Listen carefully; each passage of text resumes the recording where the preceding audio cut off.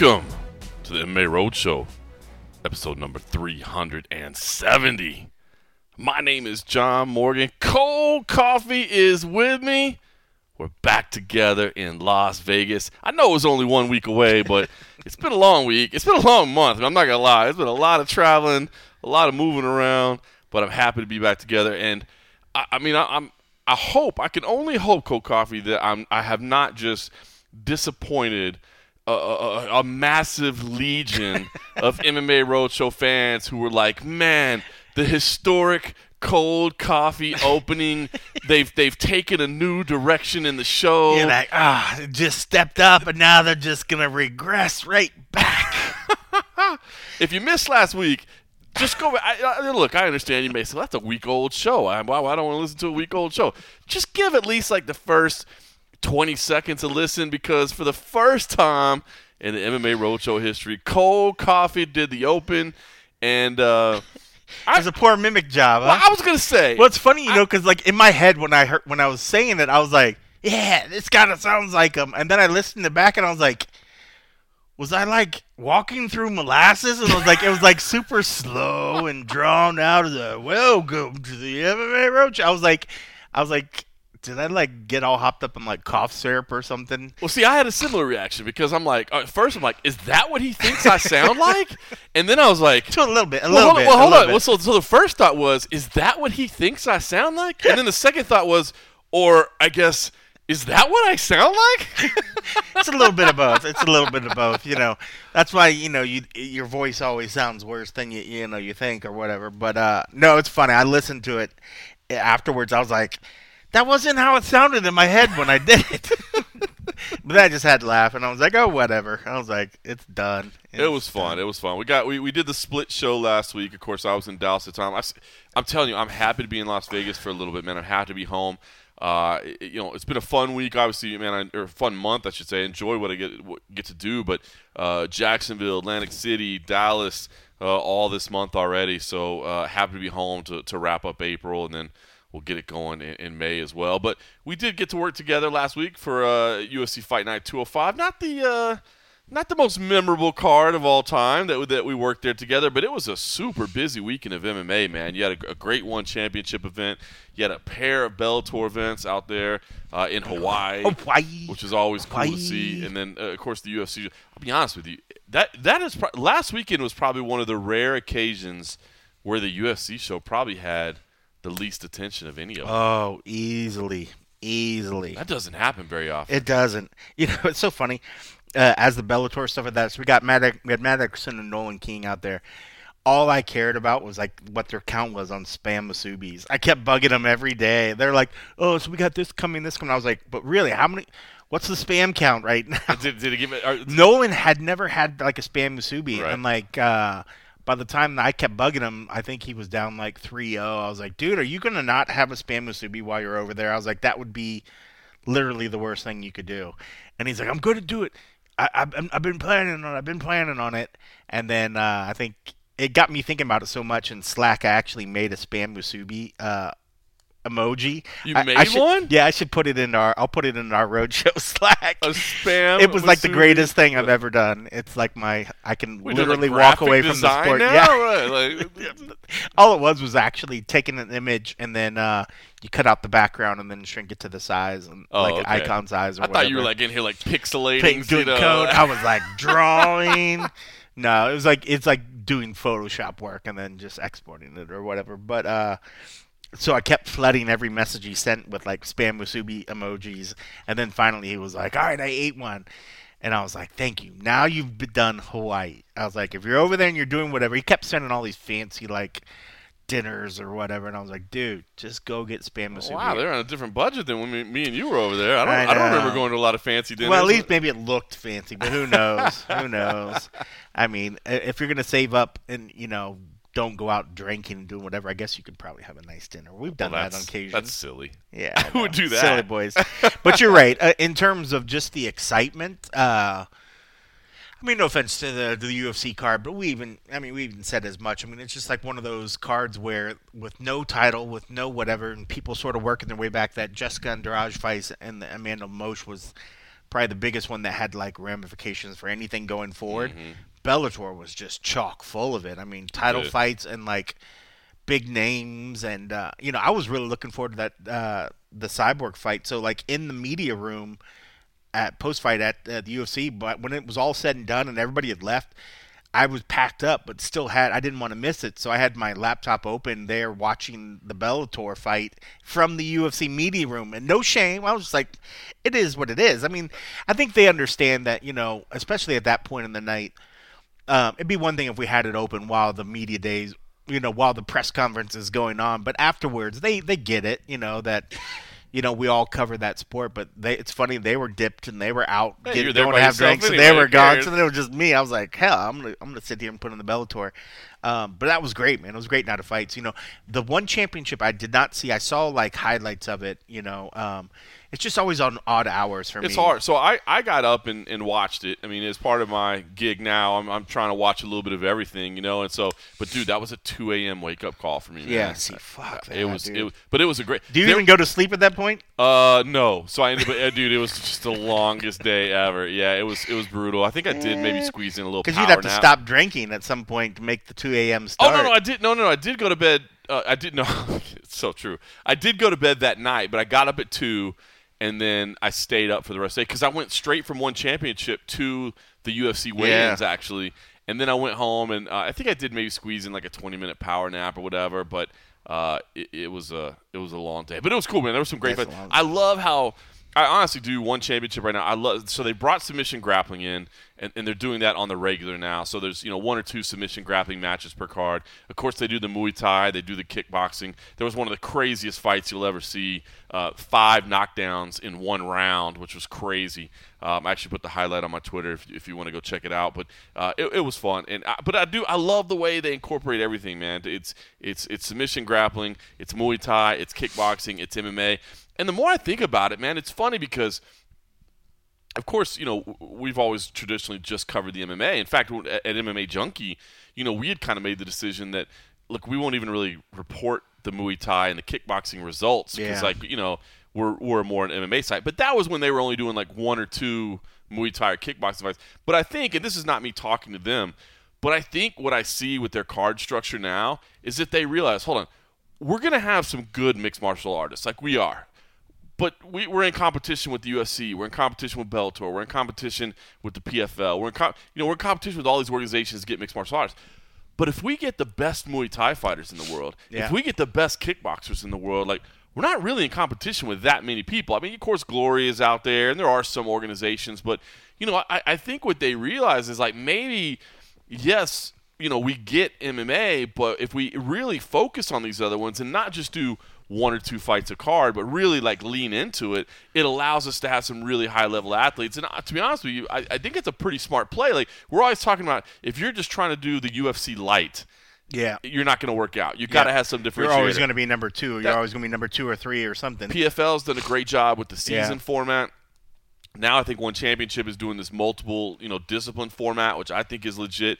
Bellator, I think they've got the Grand Prix format, which I think that's obviously that's not their entire organization, which is funny because, Bellator started with tournaments, then it went away from tournaments, but now they're embracing Grand Prix again. But I think those Grand Prix, even though it's not the whole concept, I do think it helps differentiate their product. So I think. Do you like those Grand Prix that end where nobody gets the check, nobody wins? Do you like those ones? Dude, that was so brutal, man. That was rough. I was like, because we actually talked about it in the spinning back. Like, I was like, is that a downside to what they're doing? You build up and you build up and then you build up and then you don't get that payoff.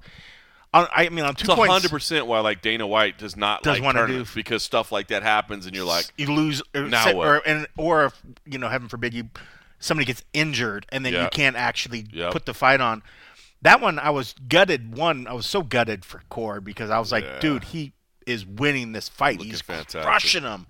And then to do that, and that was like, we had crazy like intentional fouls that week, but like that was not one of the ones.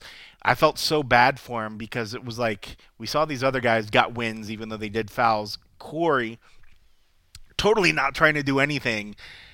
They get that accidental headbutt, and then not only did he not get the belt, he didn't get the $1 million, and then there wasn't closure for this tournament that they just built up for it. And I was like, I get it, you're rescheduling, but it's like it's not really the tournament final, right? It's not really the tournament final. Weird. Is it going to have the same? Is it going to have the same momentum? Is it going to have the same? Yeah. I mean, as long as the $1 million still on the line, the payoff's still there. I mean, it's just weird, like, and I say all this while still saying I love the tournament. I love the fact that everybody knows. We haven't heard from anybody that said they don't like the tournament format. As for like the participants, they love seeing the pool, they love seeing the availability of people to get in there. But man, just when that didn't get that payoff, I was like, well, now I'm just like, I was like I was like not put off by it, but I was just more gutted for Corey, but. I don't know. I know I hijacked your thread there, but that was just like one of those weird endings, and I was like, oh, we saw the end of that Grand Prix for that one, but did we? Bizarre. Speaking of Grand Prix, by the way, I'm just going to be honest, I'm sure you haven't seen it, but I did an interview yesterday with Danny Sabatello. Yeah. And if anybody wants to go see it on the MMA Underground YouTube channel, please do. First of all, I've got to start plugging the MMA Underground YouTube channel. We're building it from scratch. I mean, we had it's literally brand new. It's a month old. So we'd appreciate any subscriptions you can offer over there. That dude might be my new favorite fighter. He's crazy. He's crazy. He's absolutely crazy. But I love it. It's like mad trash talk. But again, what do we always say? Don't talk about race, religion, family. That's the stuff that bothers me. And he's not. He's just like, you suck, and I'm going to beat your ass. You know what I mean? Yeah. It was so funny. I was asking, I was like, why don't you like Leander Higo? Like, obviously, you clearly don't like him. He's like, well, because he sucked. And obviously, he missed weight, so he's not a professional. He's just going off on him, right? He's like, part of it's just because he's the next guy in line. But I was like, all right, okay, so you don't like Leander Higo. You think he's overrated. But, hey, how about Rafion Stotts? He looked pretty good. If you win, Rafion Stotts is next. And he's like, Rafion Stotts sucks. He's slow. Like, I don't see anything there. I don't know anybody. And he's just going off. It's just hilarious. And I was like, by the way, I was like, I don't want to distract from the bantamweight tournament, but you wrestled in college at 141, so you're actually competing now at a lower weight than you did when you were in college. Like, can you stay here forever? And he's like, I mean, I can, but like if all I get to do is face people that suck like Sergio Pettis, then I'll probably go up or something. I'm just like, dude, you are this dude. I'm sorry. To me, it's hilarious, and I know that may sound weird because, again, I'm not always the biggest fan of the ridiculous trash talk, but his is just, to me, I find it funny, and I don't know. And it's just back to like just pure trash talk. They're not. Yeah. You're not trying to make it personal. Like, you could say somebody sucks all day and say, dude, I think your skills suck. And then the other person might be like, okay, that's cool. That's your opinion. Fuck you. We're going to get in the cage and we're going to solve it. When it gets to the whole like cheap nastiness of bringing in somebody's family, somebody's religion, the other shit, then it's just like, okay, all right, you kind of are a piece of shit. Whereas like it's fun hearing it the other one because then you're just like, all right, cool. I'm glad you think that, because we're going to settle it, But I thought even in his because he recently fought just like 2 weeks ago or something? He was on this car. He was back out in Hawaii and fought to get into. I thought the his Grand post Prix. fight was pretty fucking crazy as well. I was like, who he's is legit, this? He's legit crazy. He's legit crazy. There's no question. Yeah. So it didn't surprise me that you say that his interview was crazy because I remember just seeing a little bit of that post fight interview and I was like, who the F is this crazy dude? But that's good, man. I mean, we need more of that. I mean, I can see where some people might get put off just seeing somebody say, oh, he sucks, where somebody might just be like, well, you suck for saying he sucks, my favorite guy, but at least he's just doing it in a good, fun. What isn't that funny that I consider that fun? Well, he's just doing it in a nice, fun way. He's like, I'm gonna slice you up and make you bloody, and you're gonna have stitches and scars for life. It's funny, but at least he's not like why is your wife sleeping with other girls? Why are you a cuck? Race, religion, family, like, man. Just leave that out, man. We don't need that stuff. I agree. So it's so off-putting. It's so quickly off-putting now anymore. When somebody does it, they might have the greatest line that they're going to say afterwards about how they've overcome, such adversity, become, a great champion. But if they say something really like just sort of cheap and off-putting right before I'm done. I'm tuned out. I'm tuned out, and at that point, I don't even want to listen anymore.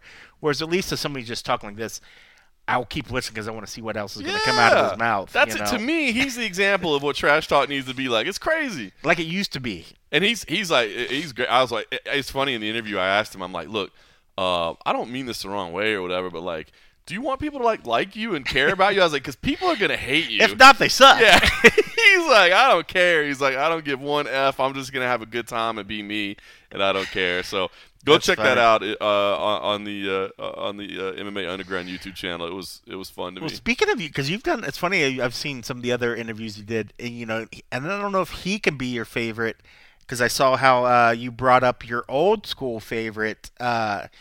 Was it Taratu? Oh, Teruto Ishihara. Teruto, yeah. Well, that was great. So yes, I forgot all about him. Dude, I was interviewing Uriah Faber. I was actually talking to him last night as well. He's debuting the A1 Combat Series on UFC Fight Pass this Sunday. And so I was talking to him about that and like getting into promoting and that sort of thing. And we were like literally done with the interview. And I'll be honest, I hadn't seen. I saw the main event, but I didn't look at the full card because I knew it was like California regional prospects. So I didn't, and maybe that's on me that I should have studied the card, but I just assumed it was, up and coming prospects. So we were about done with the interview, and he was like, "Hey, oh yeah, I forgot to tell you." He's like, "Teruto Ishihara's on there," and then he even says, "Teruto Ishihara's on the card. He's the one that you'll remember is probably most famous for saying he loves his bitches." Yeah. And I love my bitches. I was cracking up that he said it. That's the way he sold it. And I was like, oh, yeah, I'm a Teruto Ishihara fan. I was like, man, well, I hope he gets to enjoy his bitches.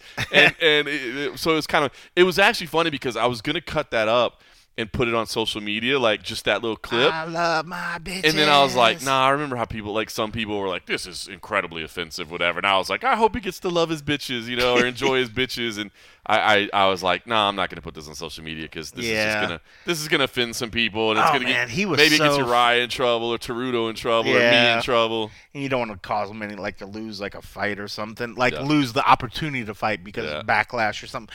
Man, that dude was so funny. He had such energy, man. Man, he's on a bad stretch. He's had a couple of setbacks, we'll say. Yes, Teruto Ishihara has had a couple of setbacks. He's looking to get back in the win column, and this is an opportunity for him. Since 2017.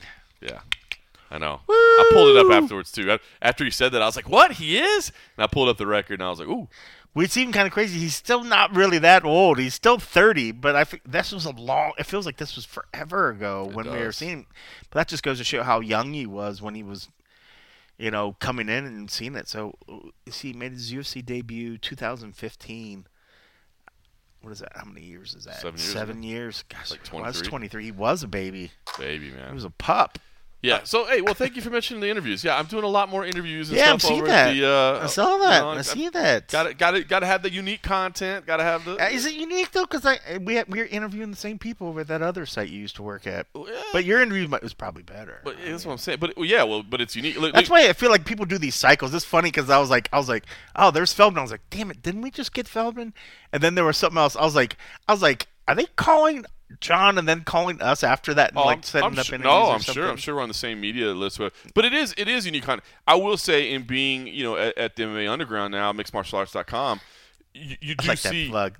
Just throw that there. You do see the value, and now it's kind of funny because now I'm on the outside, and now I can understand why all the independent sites and all that stuff, why they probably hate MMA fighting and MMA Junkie, because they're all getting the same content, except that we have these, when we're MMA Junkie and MMA Fight, the massive platforms. So why is their stuff going to get any clicks or any views whatsoever? And so that's kind of the way that I'm like, dude, I sat there and did lead on 12 interviews today, but I only produced 2 of them. Yeah. Because what good does it really do me to produce the other 10? When let's be honest, the majority of people are gonna consume that content on MMA Junkie, MMA Fighting, whatever. So but you do a good job of putting the Twitter part in there as well, cutting a little clip and stuff like that, where you put a little context in it. I think for us, if there's not something crazy catchy or whatever, nobody's cutting a social thing. So we might put 12 interviews out there, but we cut no social thing from it or whatever. So I think at least the good use, you're putting your Twitter following to good use by putting some of that stuff out there. But once we have a dedicated social person at our staff of one, I believe within the next couple of weeks. Still, you're going to have more. I mean, you're still going to have more. How many followers does the Underground have? Do they have their own Twitter? Small right now, but yeah. I mean, still going to do more better.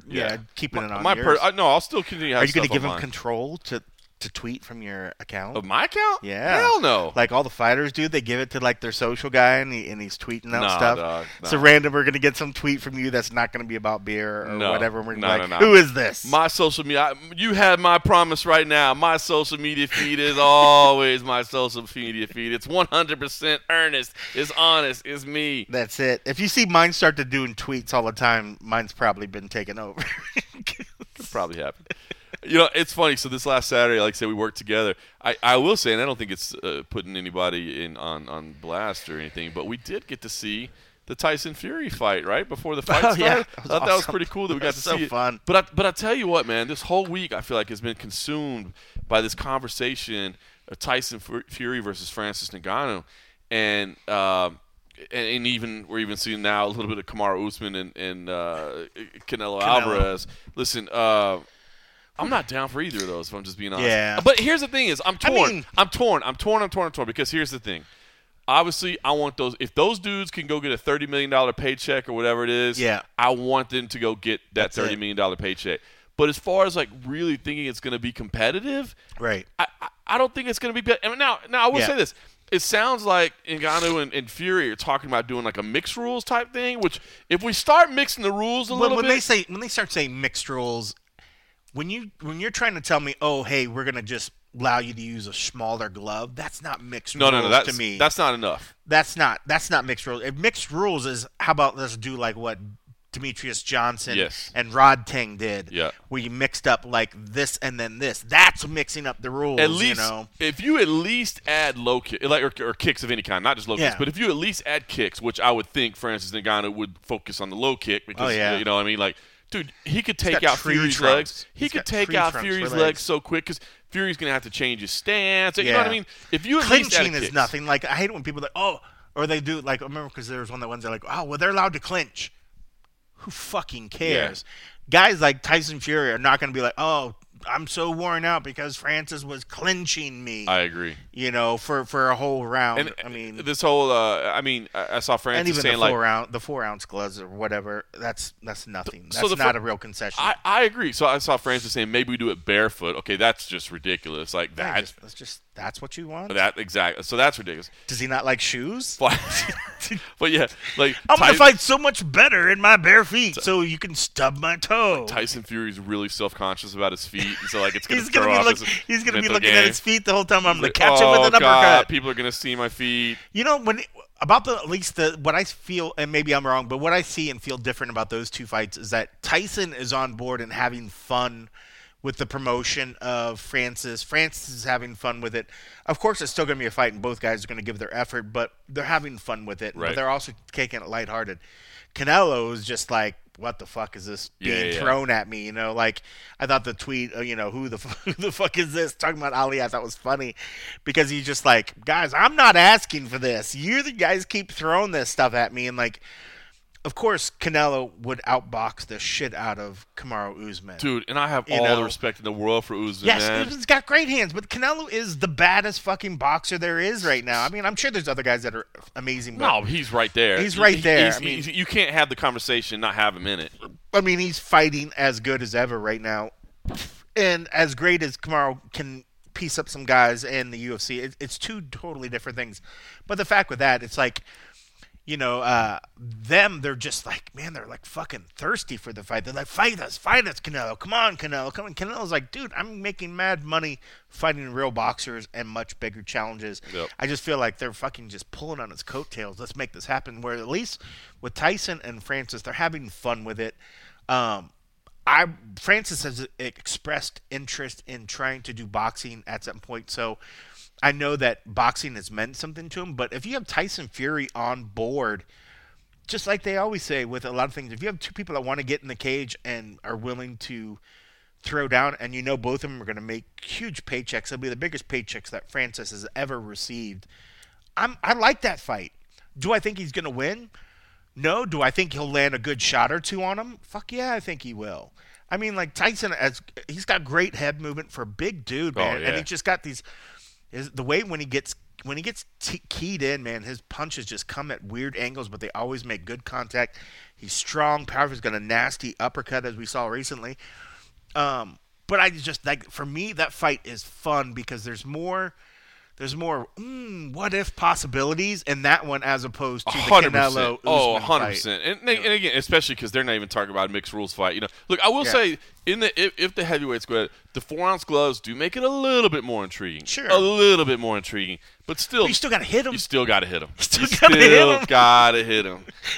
He moves so good for such a big dude. Yeah. He's so big and that was one thing I was starting to wonder if it was like the way that the camera is, but Francis is a ginormous dude. Yes. Tyson is so tall. Yeah. It is ridiculous. So I didn't see the crazy difference, but then I started thinking like, okay, is this just the angle of the camera? Because I know that Francis is tall. He is big.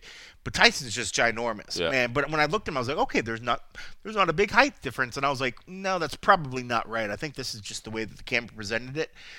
For a guy that big and just the way he's able to just move his body, I mean, he can keep his feet stationary, and he bends so far back and like off to the sides quickly, and he misses these big punches that it's like a freak of nature. Yeah. Like, it's just amazing. He's amazing how quick he moves for such a big dude. And then at that same point, he moves in these awkward ways to evade a shot, but he still has such good balance that he can come back with like a nice uppercut or these punches. And that's the sweet science of like the boxing. Yep. Because if you got that good footing, you could be moving your body and twisting all around and still come back at a point and twist your body another direction, come back with power in his punches, where MMA guys, a lot of these other guys, they're overcorrecting, they're lunging off their base, they're losing their balance because they're throwing too much other shit at it. And it's just amazing watching a big But dude. it's okay because if you get off balance, then you can be going inside for the takedown.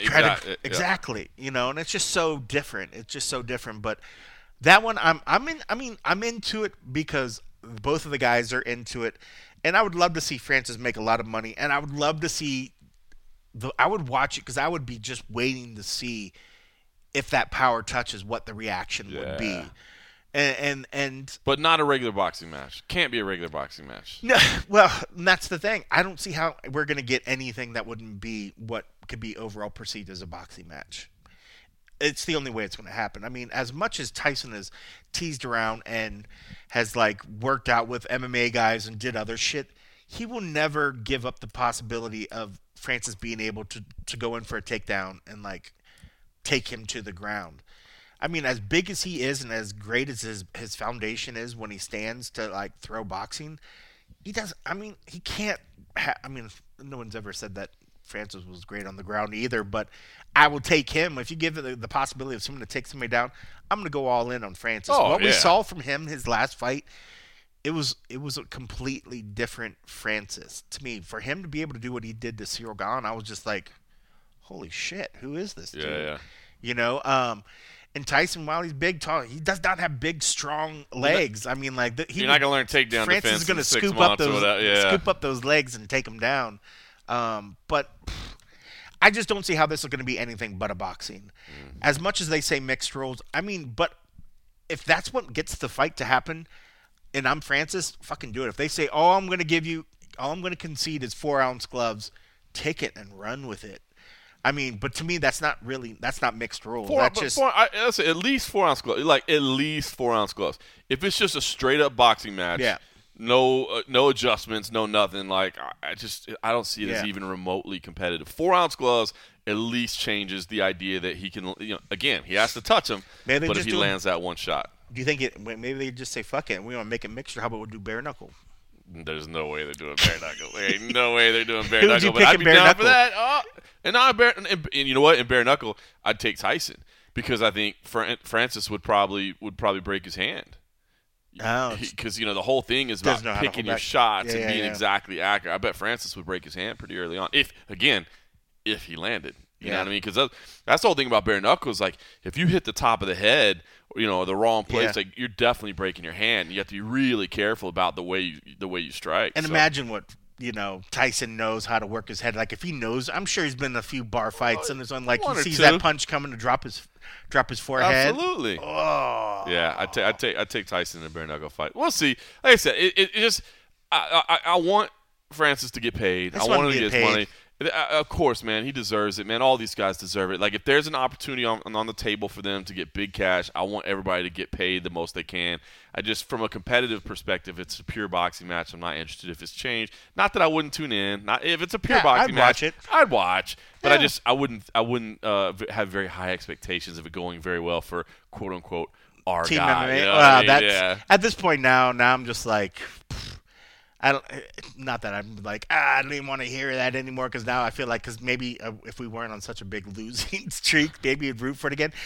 But now I'm just like. But I think the thing that hasn't changed. I think all of us want the quote unquote MMA guys to get the big paycheck. Yeah. We want our guys to get the big paycheck, and whatever it takes. I would love to see him get life changing money. I'm sure the money that he's already got is life changing. But this is really life-changing. This is generational. I was going to say, that's generational change. I mean, like, this is just ridiculous. And the good thing about it is that, that even if this doesn't, I feel like he's put it out there in the universe. He will get some big boxing matches at some point. Mm-hmm. Will it be this one right now? Maybe not. But when that contract is full and completely done, he's free to do whatever the hell he wants to do. So I would think that if the UFC is willing to get a little piece of the pie and allow this to happen, then also get the possibility of re-signing him to some more fights, I'd be like, let's make this happen. I hope they figure it out too, because it's a better promotion when they're involved, man. They're great promoters. They do a fantastic job. By the way, it's funny. So we didn't get to see the post-fight interview, at least with sound, because we were watching it at the UFC Apex with no sound. But did you get a chance to watch the post-fight interview where Tyson was asking Francis if he has a big dick? No, oh I my didn't. No, I'm glad I didn't. He was like, they were doing the post-fight interview, and they brought Francis in, and Tyson is like, I mean, look, it'd be a great fight. Look at him. Look at how big he is. He's a handsome guy. He's like, I bet you have a big core, too. And he was like, what are you talking about? He's like, big core. You got a big core. You got a big, like, he was like pointing down this, but Francis finally figured it out. He was like, what? He just kind of laughed. Like, I can't believe you crazy man. It was pretty funny. So we'll see what happens. Listen, in the world of MMA, we kind of mentioned one championship as well. I did want to say, worth mentioning, one announced today that they're going to be doing, they signed a 5-year deal with Amazon Prime Video, Prime Video Sports. They're going to be doing 12 shows. Now, this is exclusive to the U.S. and Canada, I believe, is the details. And they'll be doing 12 shows annually for the next 5 years.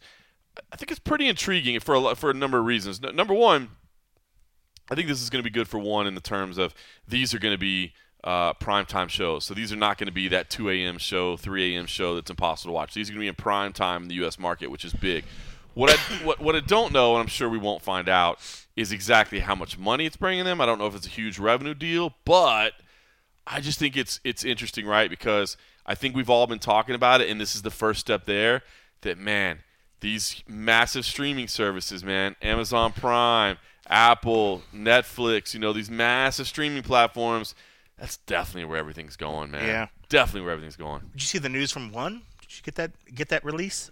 Yeah. With Amazon Prime? Yeah. They sent it out, yeah. That's pretty cool. Yeah. And I wonder if that's just for broadcast, right? Just for the broadcast show? 12 annual shows. I think their normal show will still be on their own platform. From what I see, they just said 12 annual shows prime time. So that's not going to take away from 12 their in other addition. shows. I think so. Oh, okay. I think so. I was wondering So they haven't announced the full schedule yet. So I don't know if that means they're taking away 12 from their normal series and shifting it over here, or they're adding 12. They haven't announced all that exactly yet, but there'll be 12 dates that are actually on primetime US, and they'll be on Amazon Prime Video. So I'm kind of anxious to see how that plays out. Yeah, I think everybody has been expecting these big streaming platforms to get into, because live sports are all that anybody watches live, right? I mean, there's not live TV anymore, man. It's live sports. Everything else is kind of on demand. Funny you say it like that. Unless I put on like the news or something, and even that I'm not going through a cable. I'm just over the like what show do you have? You're like, oh, it's Thursday at 7:00. Got to be home to watch that. Doesn't exist. It's live sports, and it's not going to change. That's crazy. Yeah, it's crazy thinking like that. But it used to be, back in the days when you used to have to tape your shows or whatever, you made it to your shows or you didn't get to see your show. That's it. Not now. You didn't get it on demand. But now, I mean, this, and again, it all boils down to advertising, right? Why do people want you to watch live? Because they want to have their live advertising in it, and that's what it all boils down to. So it'll be interesting to see where that goes. They just announced it today. Not all the details yet, but we at least know that. So interesting to watch and interesting to see how that impacts other organizations moving forward. So in the meantime, we're here in Las Vegas covering UFC on ESPN 35. Rob Font versus Marlon Chito Vera in the main event. Big bantamweight fight. Potentially a fight to get somebody a number one contender fight. Not a number one contender fight, but a fight that I think Chito especially feels that if he wins, he probably deserves a number one contender fight. Some of that's going to depend on how the division shakes out. Some of that's probably going to depend on exactly what Henry Cejudo does in his return, which, by the way, I will say, this whole time that Henry Cejudo has been out of the USADA testing program, anytime he tweeted something or said something, I was just like, pay no mind. Like, you're not even in the I like you, Henry Cejudo. I always liked you, Henry Cejudo. But pay no mind. You're not even in the testing program. What are we doing? What are we doing? He got in the pool. He put the floaty on and he jumped in the pool. You know what I'm saying? He got that USADA testing pool, and now it's worth it. So for Chito Vera, like the little round floaty, or are you talking about little arm wings? Yeah, you know what? I see the King of Cringe is more of like the little arm ones. Yeah. I see more of those little arm floaties. Probably like little crowns on each. Little crowns on each. Wings. Water wings. Water wings. Yeah, I can see them. It's like little crowns on each one, and he just wades out. Just like two belts, right? These are like belts, but full of air. I mean, because I'm the champ. Fair. I was gonna make a short joke, but we'll leave it alone. Just saying, it's just beneficial for him. So you're saying you cut the joke short? Oh, Cold coffee always there. Big fight here. Like I said, it's a meaningful fight. I think it's gonna be a very entertaining fight. It is Chito's first main event, so first time going 5 rounds, first time with the added pressure, the spotlight, what have you. I think he's fine with that. I mean, the dude has been fighting for a while. He's fought in some big arenas. He does a lot of TV work and stuff like that, so it's not like being in front of the cameras. It's the apex. I don't think that factors in, the pressure of the moment. Yeah. But it is 5 rounds. It is a very good boxer in Rob Font. Chito is the underdog a little bit, but I will say, I don't know how you leaned in your MMA Junkie stat picks.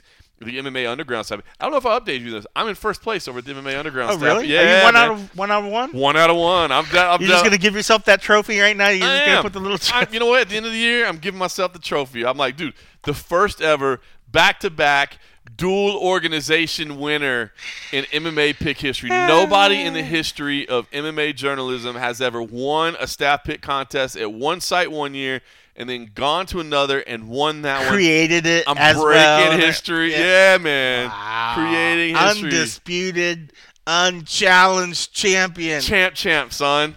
Champ. But no, you know what? I like. I have been. I will say this. I have been doing a little, just a quick. I mean, it's a little 60-second piece, but a video piece with Justin Barrasso over at Sports Illustrated, and we've been doing like a quick little video breakdown every week. And I don't know if ours has been released for this week or not, so I'll give you a little tease. I think they usually put it out on Friday. But I said I would lean towards Chito in this. He's a slight dog. You did. He opened as a bigger dog than he is now. But I think I like Chito here. I will say this: if it's a pure boxing match and Chito can't create some scrambles, can't make some different things happen, I think you stay at range and try to outbox Rob Font. You do that at your own risk. I do wonder a little bit about what I think is a relatively quick turnaround from a broken orbital, man. Yeah. 4 months ago. That's the only thing I'm iffy about. I did lean towards Font though, but you're right. I mean that's one of those things that it's like, are you really back? Are you really ready? I mean, you take that one good solid punch and you're like, wow, this fight's going to be over, because then you're not fighting. You're not going to fight after that. I don't know. I went towards Font. I just feel like overall, I think he's the more well-rounded of the two.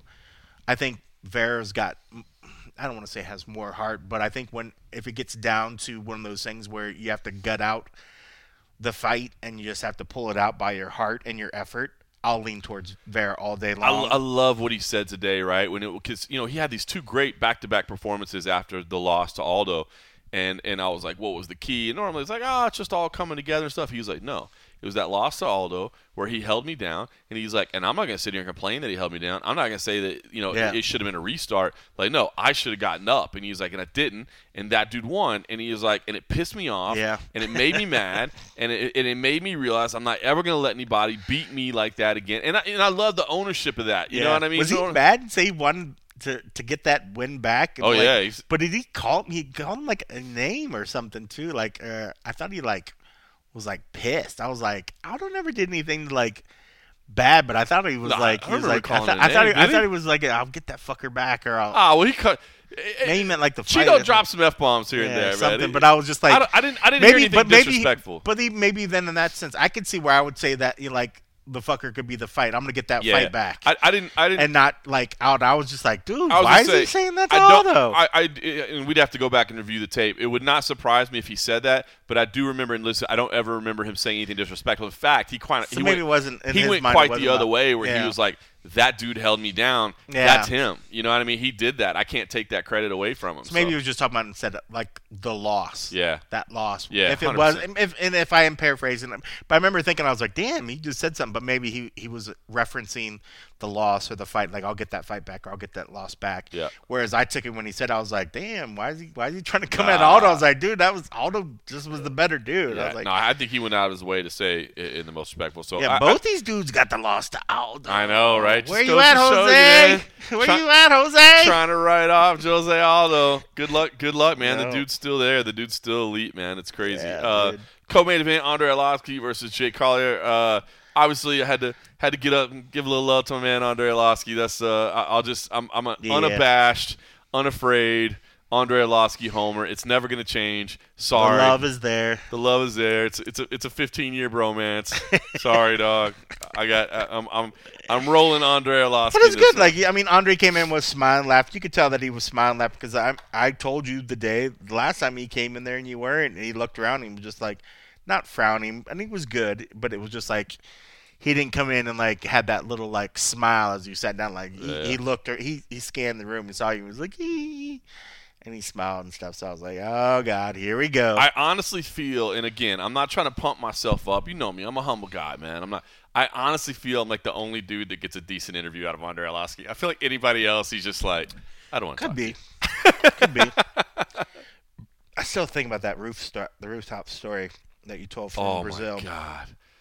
The man, this story has been told, but if you're a newer listener, haven't heard, forgot, the man jumped off the roof in Brazil at an after party, just to mess with everybody, just to scare everybody. We were like 13 floors up, and he saw that there was a planter on the outside of the rooftop bar. It was like, so there were a planter holding bushes or whatever decorative. He saw it and he jumped over and landed on that, which could have easily slipped off. That thing could have. I mean, I'm not trying to disrespect the Brazilian building code or anything like that, but I mean, that's a big man, dude. That's a large man. I mean, they might have skipped some steps in erecting that planter. I'm just saying, the man jumped off, and literally, like, all of us were like, Andre Arlovski just killed himself. Like, and we all just like literally everybody that was there drinking on this rooftop bar just stopped and was like, oh God. And then he just like waits a few seconds, and then just like everybody's like, what do we do? And he just pops up and is like, hey! Just kidding, guys. I'm safe and sound. How about that? I got you. It may have sounded a little bit different. Yeah, I imagine. Yeah. Everybody's like, dude. That's so ridiculous. I literally, for a brief moment, thought Andre Arlovski had jumped off a roof and killed himself. See, you have those shared moments, and I'm sure he draws upon those when you guys get together. He does. He's a good dude, though. He is a good dude, man. I'll be honest. I'll be pulling for him in this, and no disrespect to Jake whatsoever, but Andre's one of the legends of the sport, man, and he's got the respect of everybody, man, because he's been around forever. Featured fight after that, Andre Fili versus Joanderson Brito. Great fight here. Joanderson Brito came in, lost his UFC debut, but a very, very entertaining fight, and a guy that's incredibly dangerous against Andre Fili, who obviously one of our favorites here on the Roadshow as well. Has just always been a good dude. And honestly, man, I think Andre Fili is one of the best interviews in the game right now, man, just because Yeah. he's so open and honest. That's it. He talks And I think about he's his always flaws. kind of been that way too. He I mean, has. I don't think he's ever. I think he had that swagger when he first came in. So he had that self bravado. But even while he still had that, he was very honest and open. He was just like very self-aware of the things that he went through to get to where he was and to get that self-confidence, and he was always willing to share that, and even more so still today. I mean, I think everything he says, he understands that, and he understands the platform that he's at. So I think it resonates with him that the words that he says can actually have meaning for those that might be in a position similar to what he was. Yes. And that was, we say it often, I mean, there's so much in these fighters' lives a lot of times that we don't get a chance to see. We're always so caught up in the fight, that we'll get glimpses every once in a while when they open up, when they pull the curtain back a little bit and share those moments, and then we're like, wow, okay, we might, a lot of times you put these sports athletes on these pedestals, but when it all boils down to it, they're still human beings underneath, and a lot of times we don't see that sort of stuff. So when they do open up a lot of times and share that, there's something so wonderful and humanizing about it, but also when they can take their story and relate it to others that are going for it, and then be a beacon to sort of work through those sort of things. And he did that again today, Listen, it's what I love about this sport the most, if I'm being 100% honest. Like, I love the technique. I'm a big grappling nerd. I love it. The first time I saw Hoist Gracie do a triangle choke, I'm like, what the hell? Like, he choked him out with his legs? Like, Yeah. I've never heard of this. I must learn it. So I love the grappling. Obviously, everybody loves big knockouts, and it's fun to see two dudes just go at it, Griffin Bonner-esque. That's amazing. But what I honestly, truly love about the sport the most is these athletes and what they go through to get here. Like, it is extreme sacrifice to get to what they do. And it is a sport that, if people are being honest with you, they'll tell you there's doubt every day, man. There's doubt every fight. There's fear every doubt. And it's what I've loved from day one. It's just to know what these people are doing, man, and to see what they overcome to do it. It's inspirational to me, man. It really is inspirational to me. And so that's one of the reasons I love the sport so much. And Andre, I think, and I do think a lot of people are starting to talk about it more. It used to not be as much. It wasn't cool to talk about it. I remember for years when Donald Cerrone was kind of afraid to say that he was talking to a sports psychologist because it just wasn't cool back then, But now, no problem talking Every about fight week we hear about somebody talking with a sports psychologist. 100%. So It's awesome. I love hearing about this stuff because I think it's inspirational, and it applies to things that aren't just mixed martial. Like, the lessons that are taught are not just lessons that apply if you're a professional fighter. Right. They apply in life. And I thought Andre Yep. gave us a lot of that. So I definitely want to let everybody hear this audio from Andre Fili because he was once again incredibly open. And I don't know, man. I love hearing the guy talk about it. Check. Welcome back. That last fight, I know immediately after the last fight, you were pretty positive, even though it was kind of a weird ending. Were you able to keep that same feel when you went home, or was it like a little bit, I didn't quite get what I wanted there? I was bummed, Oh, yeah. Sorry. It's a small room. I was a little bit bummed, honestly. I was happy, mostly happy with my performance. Felt I had a great performance. Obviously, the ending is what we wanted. It's been a real tough. I've been inactive for 8 months. It's been a real the past 8 months has been real tough for me, honestly. In certain ways, it's been a real test. But I've come back better. I've really had to deal with a lot of things in these past 8 months, being inactive and having a lot of uncertainty in my life. And I got a mortgage to pay. I have people that I want to make proud. I have all these goals that I want to check off the list, and I can't do that inactive.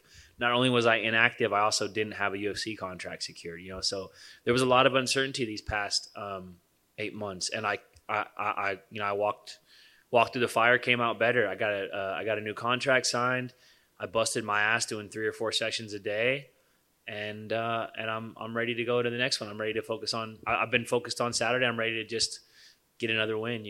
That's been the biggest lesson since that fight. Is just what's in the past is in the past, man. You just got to keep pushing forward, and that's what I'm focused on is constant progression. Well, and I don't want to make you live through it all, right? I know you want to move forward, but I was curious about that. Did they give you any idea of why it took? You've been around for a while. You put on entertaining fights. It doesn't seem like a hard decision for him to make. I don't know, man. It's a weird thing. I've kind of grown up in this company. You know, I got here. I was 23. I was a baby still. I'm 31 now. Like that in and of itself, as I get older, something that my coach Danny Castillo has kind of helped instill in me is just like the pride and longevity. You know, like a lot of people are here and they're gone before you realize it. This has been my whole life. This has been my job. When people ask like, oh, what, like, I don't have a lot of careers to list. Like, this is it. You know what I'm saying? I'm in the UFC. I've been in the UFC. So it is a little weird to me. I've been here for so long and I've never been in a boring fight. You know, there's not a lot of people who could say that. And, to me, it's a no brainer. Like, I don't think I should have to wait 8 months between fights, but again, man, I'm just real focused on like controlling the controllables. All I can control is myself, you know, and I put in so much work and I did everything to the best of my ability. And now I'm ready to go perform. And like, that's all I really care about, man. I can't focus on the other shit, you know? And as long as I win fights, everything else will work itself out. I got a nice new contract. It's looking pretty. And I'm excited to go get my money. So the mortgage payment's not a problem now. Mortgage payment's not a problem. And here's the thing, the mortgage payment, thankfully, because as I've gotten older, I've gotten smarter with money. The mortgage payment wasn't a problem in those 8 months, but there's definitely like a voice in the back of your head when you've gone 8 months without any income. You know, thankfully I'm prepared for that, but you don't want to go another 8 months. You'd like to see a light at the end of the tunnel. And when there isn't one, it's like how long, it's a question of character. It's like how long can you push forward when there's no finish line? Like how long are you down to sprint as hard as you can when you don't know where the finish line is? When you got to really, you got to take a hard look at yourself and you got to ask yourself some hard questions. And I got through it. I'm better for it. I know we're here to talk about fighting, but I'm curious, is that kind of the hardest part of this profession, right? Is like you get these fat checks like once or twice a year. And you got to realize, like, you're not going to be fighting when you're 50. You know what I mean? It's not like a normal job. Is that the hardest part? Is understanding, like, this money looks like a lot, but it's not if you don't take care of it? Yeah, 100%. You know, it's kind of everything is relative, right? So, like, what used to be a lot of money isn't a lot of money to me now, and what used to be a big problem isn't a big problem now. You know, you just kind of grow into things as you get older. So, like, I remember I made my UFC debut, I made $16,000. And I was like, that's it. I'm rich, bitch. Call my mom. We don't have to live like this anymore. Like, I'm set. Like, I made $16,000. I'd never seen that much money in my life. Like, I was ready. I was like, you couldn't tell me anything. And I blew through all of it. And then at the end of the year, I fought one more time. I think I made like $30,000 that year. And I thought I was living. And then they were like, hey, you owe $9,000 in taxes. I'm like, I don't have $9,000. Like, I haven't seen $9,000 for months. Like, you know what I'm saying? I got nothing in my bank account. So, you know, going from that, being 23 and blowing through checks to getting bigger checks and being smarter with the money, it's all relative, you know? It's like, you have to learn and you have to adapt. There's no amount of money that you can't blow through, you know? So you kind of have to start, you have to be smart. And also I think it's a growth thing too. Like, things don't make me as happy as they used to. Like, it used to be about things. Like, I got to spend money on these things that I didn't have growing up. And now it's like, you know, I don't try to fill the void with things. There's still a void. I'm still trying to fill it. But like, don't get, this is not self-help. Like, I don't have it figured out, but I don't fill it with stupid shit anymore. You know, I try to fill it with meaningful experiences and people I love. That's awesome, man. All right, let's talk about fighting now. So you just need a name, right? I mean, that's it. You want to fight. They give you Joy Anderson Brito. I imagine you probably don't know much about him. Here's a guy that's fighting for a second time in the UFC. Right. Is that disappointing, or do you care? I mean, he's certainly a dangerous fighter. Yeah, he's dangerous. I mean, I don't care because it's like, I don't know. Everyone at the UFC is good. Like, I think people who aren't involved in the sport as much don't understand. You guys understand, obviously. Fighters understand. But people are like, oh, he's only fought one time in the UFC. It's like, yeah, but he hurt 12 people to get here. Like, he's a dangerous dude. And everybody that you fight in the UFC is going to be dangerous, almost without exception. You don't get to this part of the sport without being something special, you know? So I don't take anybody lightly. Like, this is a dangerous dude. Every single fight is the most important fight to me. With that said, I'm more dangerous, you know, and I don't care who it is. Like I'm if you watched how I fought in the Pineda fight, it's going to be a lot more of that. I'm the best featherweight in the world, and no one's going to believe me right now, and I don't care. I'm just going to keep proving it. And I'm excited for that. I'm kind of at a place where it's like, yeah, I don't care. I'll fight Joe Anderson Brito. I'll fight this guy. I'll fight whoever. I spent 8 months. I feel like I've slid all the way back down the mountain. I worked to climb. I'm just going to climb back up it, and I'm going to do it with a smile, you know? Like, this is what we do. I love this shit. As you said, never a dull fight. Do you go out there with the mindset of, like, I'm going to be entertaining, or is it just that the way that you fight makes it entertaining? No, I think fighting is like any other art. You know, it's to some degree, it's a natural expression of who you are. You can't fake the funk. You know, you can try, but when the lights are on and everything's on the line, like who you are shows, and that's the most terrifying and the most beautiful thing about fighting is it's real. You know, you really get to figure out who you are, and I think that me being exciting fights is just a natural expression of kind of who I am. You know, and I'm thankful for it, but it's not something that I like consciously make the choice to do. You know, it's instinct, and it's just part of me. You know, I'm thankful for it. Nice. Last thing for me, you went here, you know, the contract secured, everything. I mean, is the goal like to just stay as busy as possible? Is that the hope? It's just, dude, I'll fight every month. I don't care. Like, I'll fight every other week if I can. I'll stay. I sorry to interrupt you, but yeah, I will stay as busy as possible. I will lose my fucking mind if I have to go. Excuse my language. I will lose my mind if I have to go another 8 months. Like, I'm trying to fight every single. If there's a card in Vegas, I'm ready to be on it. Like, at this point, I only want to fight in Vegas because it's an hour flight from my house. There's no taxes, and the whole Apex PI and fighter hotel situation is like perfect. They have it down to a science. It's a beautiful thing what UFC's done all through COVID, and they're still kind of continuing some of those procedures with like the hotel and the shuttle and the Apex. It's perfect. Even if they do the fights at T-Mobile, like whatever, like this Vegas setup, it's perfect. The taxes is a huge. The taxes and the hour flight. Like when I was younger, I'd be like, oh yeah, let's go to Poland, let's go to Brazil, let's go. Where are we fighting next? I'm like, I don't want to do that shit now. I want to fly 1 hour here, knock someone out, get paid with no taxes, and fly 1 hour home to my girlfriend and my dog and my pool and be left alone. The older you get, the more you just want to get left alone. You just want to be left alone. That's where I'm at. Says the 31-year-old, right? Right. I mean, hey, I'm not saying I got to figure it out. I'm just saying at this stage, I want to be left alone, and it's only moving that direction, you know? Oh, I just meant I'm a lot older, but that's a lot of wisdom. I wasn't that smart when I was your age. Jim Grease, MMA Weekly. Just want to ask you about that 8 months. Yeah. The more time goes by, because it probably felt like 8 years. Yeah. At that. So you started to have doubts, I'm sure, at some point. You're wondering, like, you know, where's this going? Did you lose confidence at all? Did you lose faith at all? Did you just kind of put it on the back burner? And how did you get through that time? Yeah, so two things. So the first thing is, yeah, you know, there are doubts that start creeping in, you know. I could sit here and lie and say, like, nah, I was calm, cool, collected. It's like, nah, man, I lost sleep for sure. You know, I'm in the bed next to my girl. She's sound asleep, and I'm staring at the ceiling like, fuck, dude, I'm 31. I've given my entire life to this thing, to be in the UFC. I, like, in my head, part of my identity is a UFC fighter. And now I'm here coming off a no contest with no contract and no other means of really income, you know? Like I was at a point where it's like, fuck, do I have to go get a job? Like, do I have to ask my friends if there's openings at their companies and shit? You know, it's like, there's nothing wrong with that, but it definitely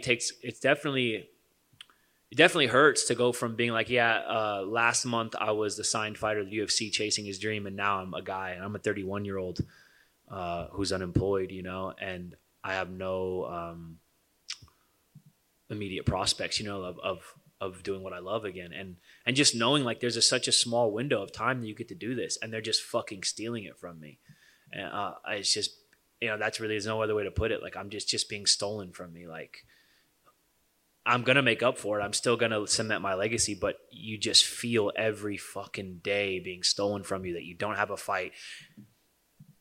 And it hurts. Yeah, it kept me up at night. It's the first time when people say they've lost sleep. Like, it's the first time I lost sleep. Like, it'd keep me up at night, like thinking about the fact that I'm 31 and I haven't accomplished what I want to accomplish. And now I don't even have the opportunity to do it because I don't have a contract and I haven't fought in 6 months, you know?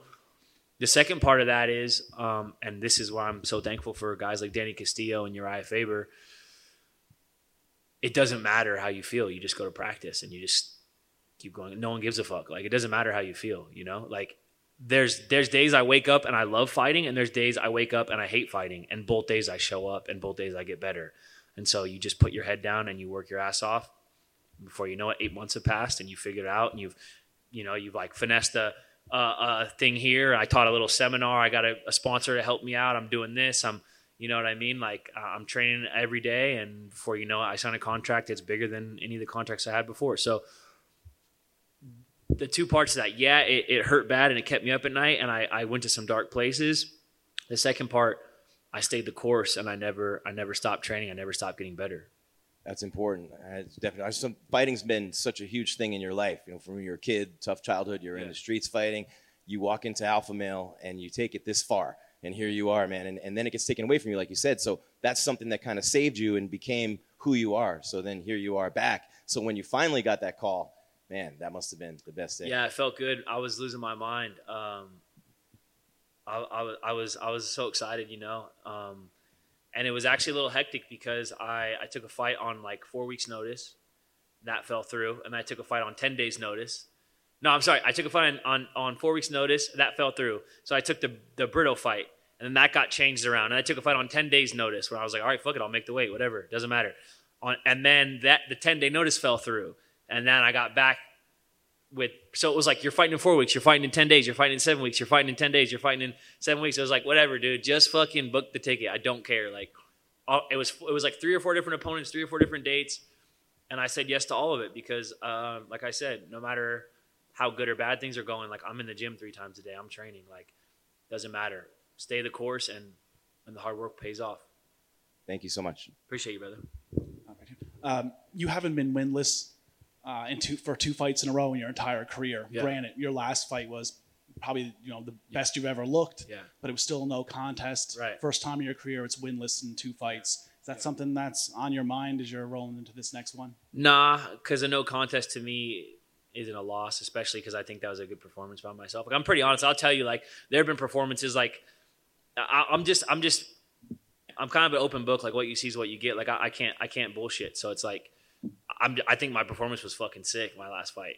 I'll tell you, like, I didn't think my performance was very good against Bryce Mitchell, for example. But then I bounced back. I had a great performance against Daniel Pineda.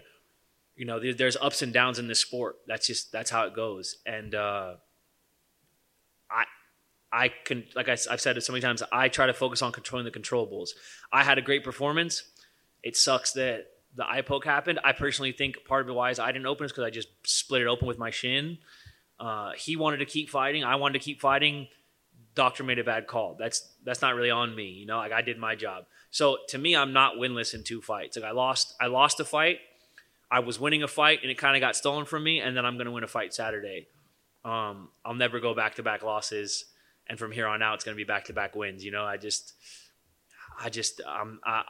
in the 8 months, the biggest lesson I've learned is just, like, not dwelling in the past. Like, it doesn't matter. You know, no matter how the Pineda fight ended or the 12 other fights that ended before that, it doesn't matter. Like, the only thing I care about is winning this fight April 30th. I mean, you got 17 fights in the UFC right now. I said 13, like, right now. I'm like, yeah, the other 16 fights. That's crazy. To your opponent's 2. Yeah. Well, he's going to be making his second appearance in the Octagon. Yeah. Do you think that gives you a huge advantage? Him only in the show for his second time. I don't know. I haven't thought about that, honestly. I spent a lot of time thinking about the advantages I have over him, which I think there's many. But I haven't really thought about that. I'm sure it doesn't hurt, you know, but I also don't think that. I just think a fight's a fight, kind of. It doesn't matter. Like, if you make it matter that it says UFC on the cage and there's light, then maybe he'll get psyched out by that. But I'm not counting on that. Like, a fight's a fight, and this dude knows how to fight. It's not like he's had 2 fights in UFC, but he's had like 12 or 13 fights outside. Like, he knows how to fight. He's from Brazil. I'm sure he's been into some fights. Like, you can look at him. He's not a dude who's worried about getting in a fist fight. So I'm not counting on that. I'm counting on all my other advantages to beat him. Thank you. Appreciate you, brother. Andre, welcome back. It's been a minute. Yeah. Oh, got you. And then you've always been honest with us. You mentioned that things that make you happy don't as much. What have you leaned on lately? What's getting you? Yeah. Well, what I was saying is like when you first start making money and I was a little younger, like I just wanted to buy things. I just wanted things. I needed like if I bought a pair of Vans, I bought a pair of Vans for me and my roommate and one in every color. It's like because I need shoes. Like, you know what I mean? Like I like shoes, but it's like I don't really like shoes that fucking much. Or I like, you know what I mean? Like if I went to the store and got like anything, like shoes are an example, comic books, motorcycles, all kinds of shit that like, well, actually motorcycles still make me happy. That's a bad example. I still spend money on motorcycles and my girlfriend doesn't need to know how much. So let's skip over that part. But yeah, I just stopped trying to fill that void with things like it's not as meaningful. You know what I mean? Like I still like all the same stuff I used to, but you know, you grow to a place where you realize like that's not going to fill the void, you know? And really to me, I'm not out here trying to give life advice. I still have a void that I'm trying to fill. It's just that the only thing that does it meaningfully is winning fights. And so I've committed my entire being to winning this fight. And helping the young guys on the team win fights and trying to just set an example and do these things that actually like if I'm gonna struggle with trying to fill this void and this emptiness that I feel pretty regularly, I'm gonna fill it with things that I know are positive and create a positive impact for other people. That's excellent, man. Respect. And I think it was Nick Diaz who said you have to love this so much you hate it, and you're surrounded by great coaches, legends, former champs. It doesn't matter how you feel, they were saying. Yeah. So how do you get up? What's their motivation besides that win and to help out you and elevate them? Yeah, no, Nick's a legend. So is Nate, both of those dudes. And Nick hit it on the head. You got to love it so much you hate it. And some days, like I said, some days I wake up and I hate this shit. And some days I wake up and I'm in love with it. Like I don't just love it, like I'm in love with it.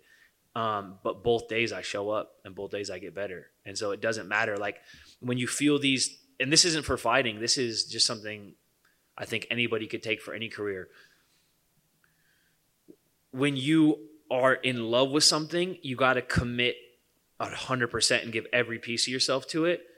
That way you can build these habits, right? Like, so you're obsessed with something, right? But that's not going to last forever. And sometimes you don't control that obsessive motivation. So when you're obsessed and in love with something, do it every day and put those practices into place so that in 6 months, when you're maybe not as motivated, you still have those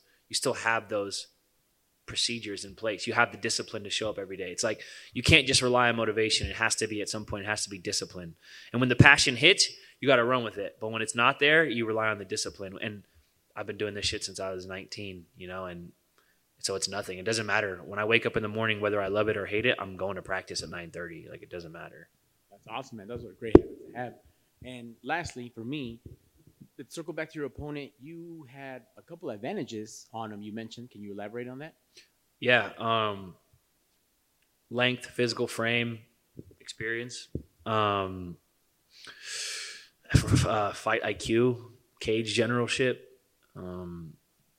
I think I'm a better grappler, and I don't think people think of me as a grappler at all, which is cool. I hope they continue to not think of me as a grappler, but I can grapple my ass off, and I can wrestle my ass off, and I'm comfortable everywhere the fight goes. So I actually think I'm a better striker and a better grappler. And he is a pretty explosive, like tough bulldog dude, but I actually think I'm also a better athlete as far as my gas tank and my explosivity. I really, man, I don't want this to sound pretentious, but I really don't see a part of the fight where I don't have an advantage. I'm better everywhere. Nothing wrong with that. Best of luck on Saturday. Thank you, brother. Just a couple quick ones. When you said that you had went to like those dark places in that time when you were waiting to get the contract and things like that, was it the routine of going to the gym, or what was it that pulled you out? Was it teammates? Was it your girlfriend? Was it routine? What pulled you out when you started finding that you could recognize that you were in a dark spot? Again, I don't want this to sound pretentious because my team, my girlfriend, my dog, these people that I love, my friends, I've had the same friends since I was like 13, 14, 15 years old. Like I don't have a bunch of new friends. Like I have friends that have been with me from the bottom, you know? And as much as I love and value those people, no one pulled me out of the dark place except myself, like, because no one else can. You have to do it yourself. Just like no one else is going to get in this cage and fight for me. No one else is going to do this interview for me. No one else is going to cut this weight for me. It has to be you. So anybody else who's going through some dark shit, like you got to recognize that it's just you that can do it. And it's kind of a daunting thing at first. But it's also kind of a reassuring thing and a relieving thing to realize like you have the power to do it, you know? And so for me, it was just biting down and relying on that discipline of staying committed to training and staying the course and keeping promises to keeping my promises to the people that I love, you know, like I have told the people I love since I was 13 or 14 years old that I'm going to be a UFC featherweight champion and I'm going to do it. And everything else is unacceptable, you know? And so you have to be borderline delusional committed to that. Which is what I am, you know what I mean? And so myself recognizing my own patterns and staying committed to my goals and my promises is what pulled me out of it, you know? And again, teammates, friends, girlfriend, family, they help, but no one else is going to do it for you. You got to do it yourself. That's awesome. Just quickly, I guess, about the contract. How many fights did you get on this particular contract? 5, I believe. Yeah. Now, which is a lot, but again, I wasn't really in a position to like measure dicks and negotiate. I'm like 8 months with no income. I'm like, yeah, what do you want? Just fucking send me it. I don't care. Whatever. I don't care. Just get me in the cage. Yeah. Well, that's what I'm saying. Like, so I'm assuming this whole time you were hitting them up, trying to get things, and you weren't getting either calls My management back? was, yeah. I let my management handle all that. Yeah. So it's got to be weird. The whole time you're waiting for something, but then when you get to the negotiating table, they give you more money than you actually expected. Yeah. That's got to be kind of a weird, awkward feeling. It was like weird. You're like they're playing hard to get or something, I guess. But I'm like, dude, if you wanted me, you could have just told me that the whole time. I'm right here, baby. What's up? Like, they're playing hard to get, like most good things do. So whatever. I mean, my thought process now is like, yeah, I don't understand why they shelved me for 8 months. And again, I don't want to seem like I'm being hard on matchmakers and stuff. Like, yo, the world is fucking crazy right now. There's a pandemic and a war and instability and life is crazy for a lot of people. So I don't know if it was necessarily like I don't want to paint this picture like they hate Andre Fili. The UFC hates Andre Fili and didn't want to have me in the cage. I think it was just that I fought my contract out. Things are hectic booking fights. There was no openings. Like it was kind of crazy. I had a change in management. You know, I'm not like blaming any one person. I just think, you know, sometimes you get dealt a rough hand and I had to ride that out for a few months. And my mentality now is like, all right, cool. I didn't get to fight for a few months. Fuck it. I'm going to, in those 8 months, what would I have done? 1 or 2 fights? I'll make it up this year. Like I'll fight 3 or 4 times this year and it will still have the same progress that we would have, you know, like really that ownership of like, it's up to me. Like I'm not blaming anyone else. Like I didn't get a fight. I chose to fight my contract out. I didn't get a fight and I'm going to make up for it. It's like, it's just complete acceptance and ownership. So what's the goal, I guess, for the year? How many fights are you looking for? Because you want to make up for that lost time, but you also want to give your time to heal and make sure that you're coming in at your peak performance. Nah, I'm healed. I don't need any time. Anyone listening to this, I'm healed. I'm plenty healed. Just fucking book me 3 fights now. It's fine. Like I will be as active as they can keep me. I don't care. Like I don't need time to heal. I'm good. I'm good. I don't need. I'm not healing from anything. What heals me is paychecks. Paychecks are healing to me. So I want to fight. If I can fight 5 times this year, I'll do it. I don't care.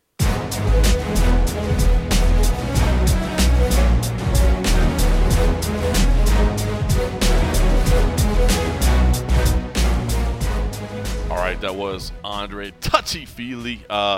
Listen, man, I mean, I just, and again, we've always liked Andre Fili.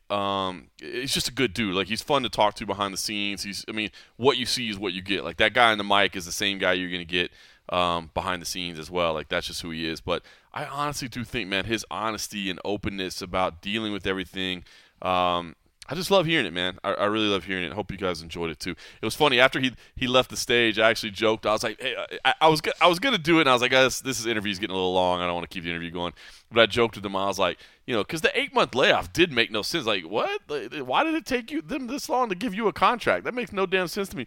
But I was like, Andre, maybe what happened was like that big board they have in the office, like your name just fell off and it was like down on the floor, and they were like, kicked under the couch. Yeah, it was under the couch, and like one day the maintenance crew was like, oh damn, I found Andre Fili down there. Like, oh yeah.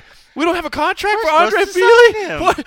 Hold up, let's get this done real quick. And he kind of laughed a little bit. But, yeah, I mean, honestly, that to me is a more logical explanation than anything else. That's for why not getting you right. Yeah. Or they were so, it's funny because I was thinking about one of his last post-fight interviews, and he had grabbed a pizza or a sandwich or something from the back of the room. That's his thing, man. And but his hands were still covered in blood. And so he was eating his food, and we were just like, so you eat your pizza and we see your hands are still covered in blood, and it's just like it wasn't even a thing. And I was like, this guy's a psycho.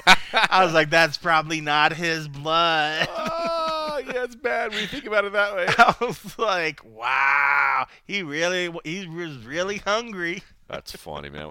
Well, listen, if you liked listening to Andre Fili as much as we did, or if you like listening to us for whatever reason, please do us a favor wherever you're logged in and listening. Take a second, rate us, review us, give us the highest rating possible, give us some feedback. We'll even accept the negative feedback. I mean, we don't want to hear it, but I mean, if it's valid, we'll listen to it. We just won't accept it. Yeah. I mean, it's definitely not going to change anything about what we do. But we'd appreciate the positive. That always helps out. Or if you want to take your game up to the next level and really help us out, help us keep the lights on, so to speak, head on over to patreon.com/the MMA Roadshow. I mean, listen, for as little as $3 a month, you're helping the heck out of us. You see what I'm saying? You're keeping the podcast going. You're getting the exclusive access to the and a half episodes. And, of course, you can chat with us over there, reach out to us over there, and, just generally help us out. And it means a lot to us, like some of these fine folks. Like the Daverns did. We've been meaning to give them a shout-out. We've been separated, so we haven't had a chance to really sort of get together. And True.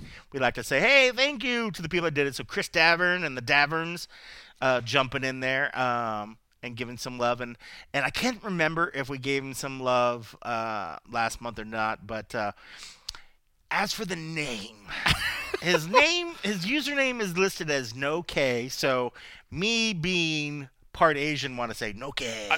Dude, I think it's awesome. The Japanese audience is really chiming in, But then I don't want to take it behind the curtain, and I won't say too much, but his email says his name starts with, it's Nick. But I'm like, so maybe just a minor typo. Wrong. maybe a minor wrong. typo. So two possibilities here. Either Nick, we really appreciate you, and you made a typo, or the MMA Roadshow is massive in Japan. It's one of the two. I'm going to say it's number two. I agree. They understand how much that we love Japan. In fact, you know what I'm going to think is that we're massive in Japan. Noke showed up to support us, and he just actually made the typo in his email address. He probably was like, I like these guys so much, for my email, I'm going to take an American-sounding name instead of using Noke because they don't have a symbol that says Noke in Japanese. It makes sense to me. So, well, thank you, Daverns, and thank you very much. Mr. Noke. You're not supposed to say it that way. Hey, I'm part Asian. Asian. I was trying to remember what the word is. Why can't I remember what the word is? Arigato. Arigato. See, Arigato. I like That's that. It. There you go. Well I like you put your hands together. You're not supposed to say that. That nobody knew I put my hands together and bowed. Why do you got to put me on blast like that? I mean, you're the one that messed up with the. I like it because you took it to that level. Yes, it is. You were very respectful. You gave a nice little bow, quarter bow. That's how they. I remember our trips to Tokyo. That's how they did. I fucking love Tokyo. Oh, I love it. There's a country I could just move to and just be like, America, sayonara. It would be Tokyo, but I'd have to be able to get my PBR over there, and I'm not. I think we found PBR over there, didn't we? No, I don't think we did. I don't think we did either. I think when I'm in Japan, which has been a while. I know we always drink what they have as well. I usually drink a lot of soju. I do a lot of Kirin. I do a lot of Kirin when I'm over there. Yeah. Kirin, Asahi. Yeah. What were some of the other big ones? That's the one I do. I usually do Kieran. Yeah, That's my Kieran's really- go-to. Well, I remember even like they have like the world's best 7-Elevens. Because we would go to 7-Elevens 7-Elevens and they are would have amazing. like all the beer that we needed, Yep. but then they'd have like all just delicious like hot foods that were like stepped up hot foods. Yeah, really good. I know, like Rampage Jackson used to be really high on the chicken. I mean, I'm not trying to on the chicken they have is amazing. Oh, yeah. it's like And the it's like 7-Elevens? it's like a tempura batter or something. so like good. It's so good. It's Their fried chicken there is amazing. It's so ridiculous because I remember thinking like I would go back like some of the later nights and just go to the 7-Eleven so I could get some of the different chicken and other shit, and obviously more beer. But like it was like delicious. Like you go to our 7-Elevens here and you're like, how long has that fucking hot dog been twirling around on that machine? You know, and you're like, that might have been there all month long. We that don't dried know. out sausage over there. Yeah, they don't have that shit over there. Oh man, I love that. So thank you, Noke. Thank you, Daverns. Took us down the road over there, okay? Or Nick, or Nick, which also reminds us of Tokyo. Yeah, because we got out there just the fucking nick of time, that's for sure. We also should thank the fine folks of O'Reilly's Auto Parts. Yeah. See, the yeah is part of it. Well, it is now that you've I'm telling you, it's stuck it in my brain. It's part of it, damn it. It's Well, part now of it. it is for sure. And if I listen to the commercials and they don't have it, I'm going to complain. Listen, right now you can save 15% at O'Reilly. 15%? You can just say 15%. Well, I mean, if it's 15, it's more than 1%. It's percents. Right now, you can save 15% with purchase of Brake Best Select or Import Direct brake pads and 2 rotors at O'ReillyAuto.com using promo code BRAKE15. That's BRAKE15. And by the way, this isn't part of the contract, but I just wanted to give it up to my man Galeo in Canada who said he's got an idea for the slogan. He said, here's what we add at the end of it. We beat the brakes off our competition. Fuck yeah. I was actually... What's funny because when you said that in my head, I was literally thinking, you break the brakes off that motherfucker. Yep, well, it's already been done. Go. All right. Shout out. All right, let's talk about the rest of this card. Hey, and also, if you happen to be on our website, should you lose track of how to find that O'Reilly Auto Parts, now on the right side where I keep a special place for our lovely sponsors, you will now find a link to O'Reilly Auto Parts right there for all your part needs. You can visit the professional parts people. We go above and beyond for our sponsors. Above that wasn't and part of the beyond. contract. That wasn't in the No. language. I had our lawyer review it. It wasn't in there. Yeah. But we said, you know what? Let's give them a little something extra. That's just beating the brakes off of that deal. O'Reilly's Auto Parts. Yeah. All right. It's the fist. I had the fist. Oh, by the way, he did throw the pump fist in the air. That's actually taking it to the next level. It was like some like a closing scene of an anime. Something. just fist in the air. I do love me some glorious victory. I don't want. You're gonna just fucking eat me up for this because I do love me some anime. What do you got? It's my wallpaper. Anime. Wow. This is from the Gun Gale Online from the Sword Art. Shino. She's a badass. See her the big sniper gun? Right. It's a 50 cal. That's so awesome. My kid actually has Naruto right now as his background. Oh, I mean, you can't go wrong with fucking Naruto. He actually asked me. He was like, "Hey, can you take me to try ramen?" And I was like, "Shut up!" Yeah, he wants to go try ramen because he's like, there's a Fortnite emoji with Naruto like eating some ramen or whatever, and he's like, "Will you take me to try it?" And I'm like, "You're damn right." He's like, "Itadakimasu." He always goes to this ramen thing, and he always like, before he gets super, super stoked. That's good, man. That's good shit. Yeah, I told my kid I'd take it. Maybe I'll do that tonight. I wonder. Yeah, maybe there's a good ramen shop over here. I was gonna cook when I get home. I know there's ramen shops over here, and you just gotta watch. I mean, like if you can get something like with like the simple broths or something like the what's one of the ones, tonkatsu. No, maybe that's not the right tonkatsu. It's not the right, but it has like a little pork broth where they make with like pork bones. But then they have other ones where, like some that are made of like miso broth, so it's like a little more mild. And they have other ones that are made out of like a veggie broth or something. But no, that's awesome. Yeah, it's much better than pho. I mean, like pho's all right, or pho. Whatever the fuck you want to say, but whatever. I'm much more a ramen dude than pho. Much more a ramen dude. Look at I that. love me some ramen. Look at this, man. This is solid MMA content. All right, listen.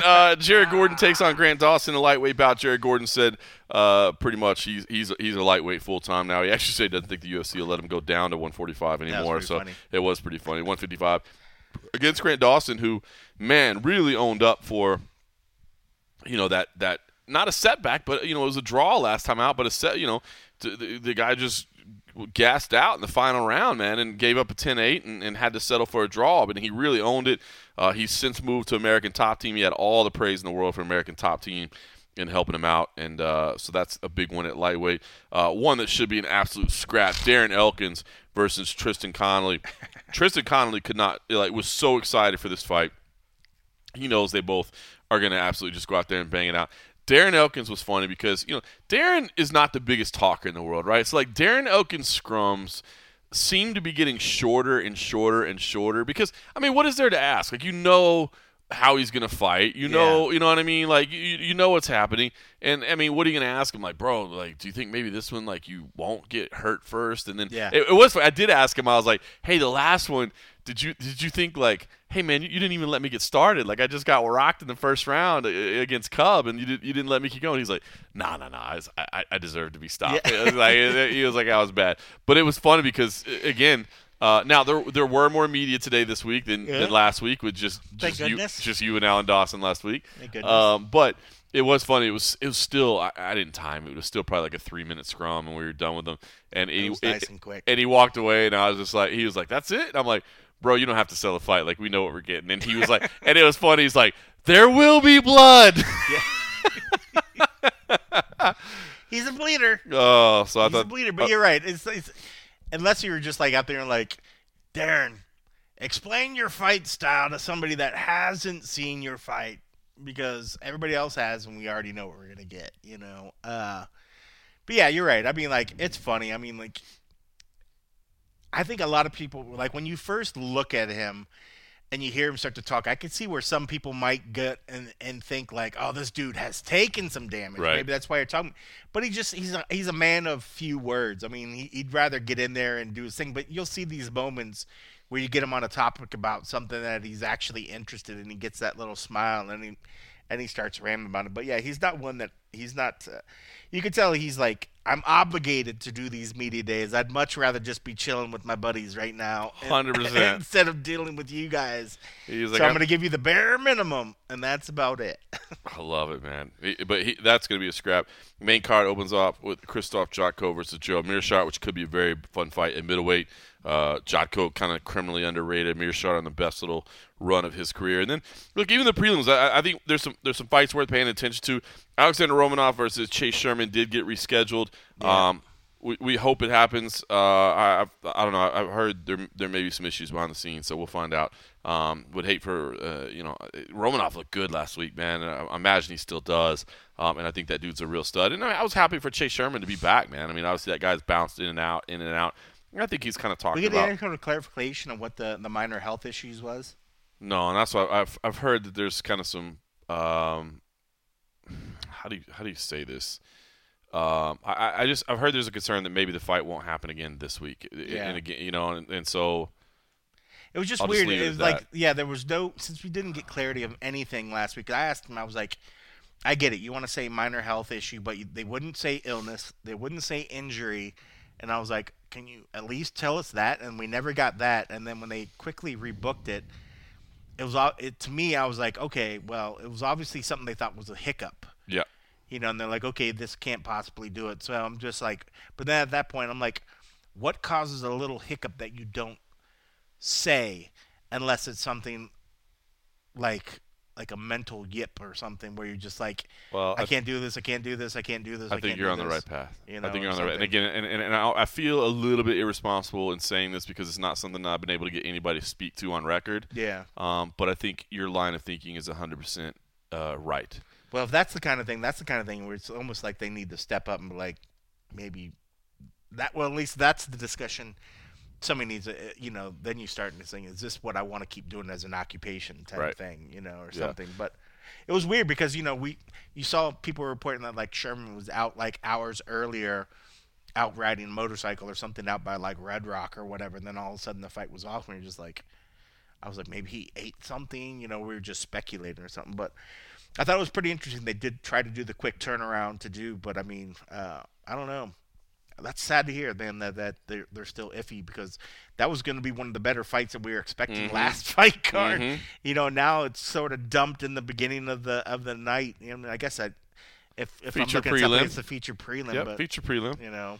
So we'll see if it happens, but just your friendly warning that there's a possibility it might not. Daniel Da Silva versus Francisco Figueiredo could be fun at flyweight.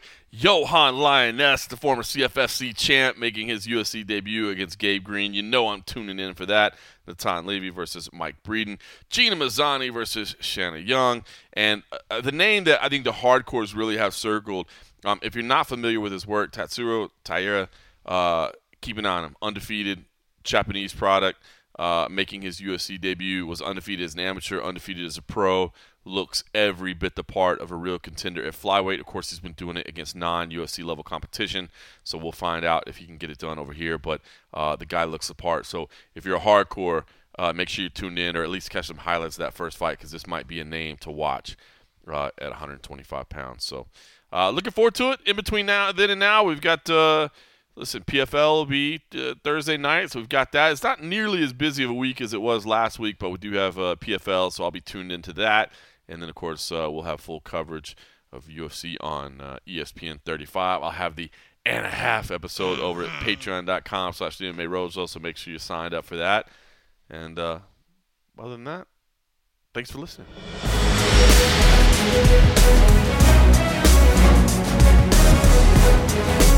We'll be right back.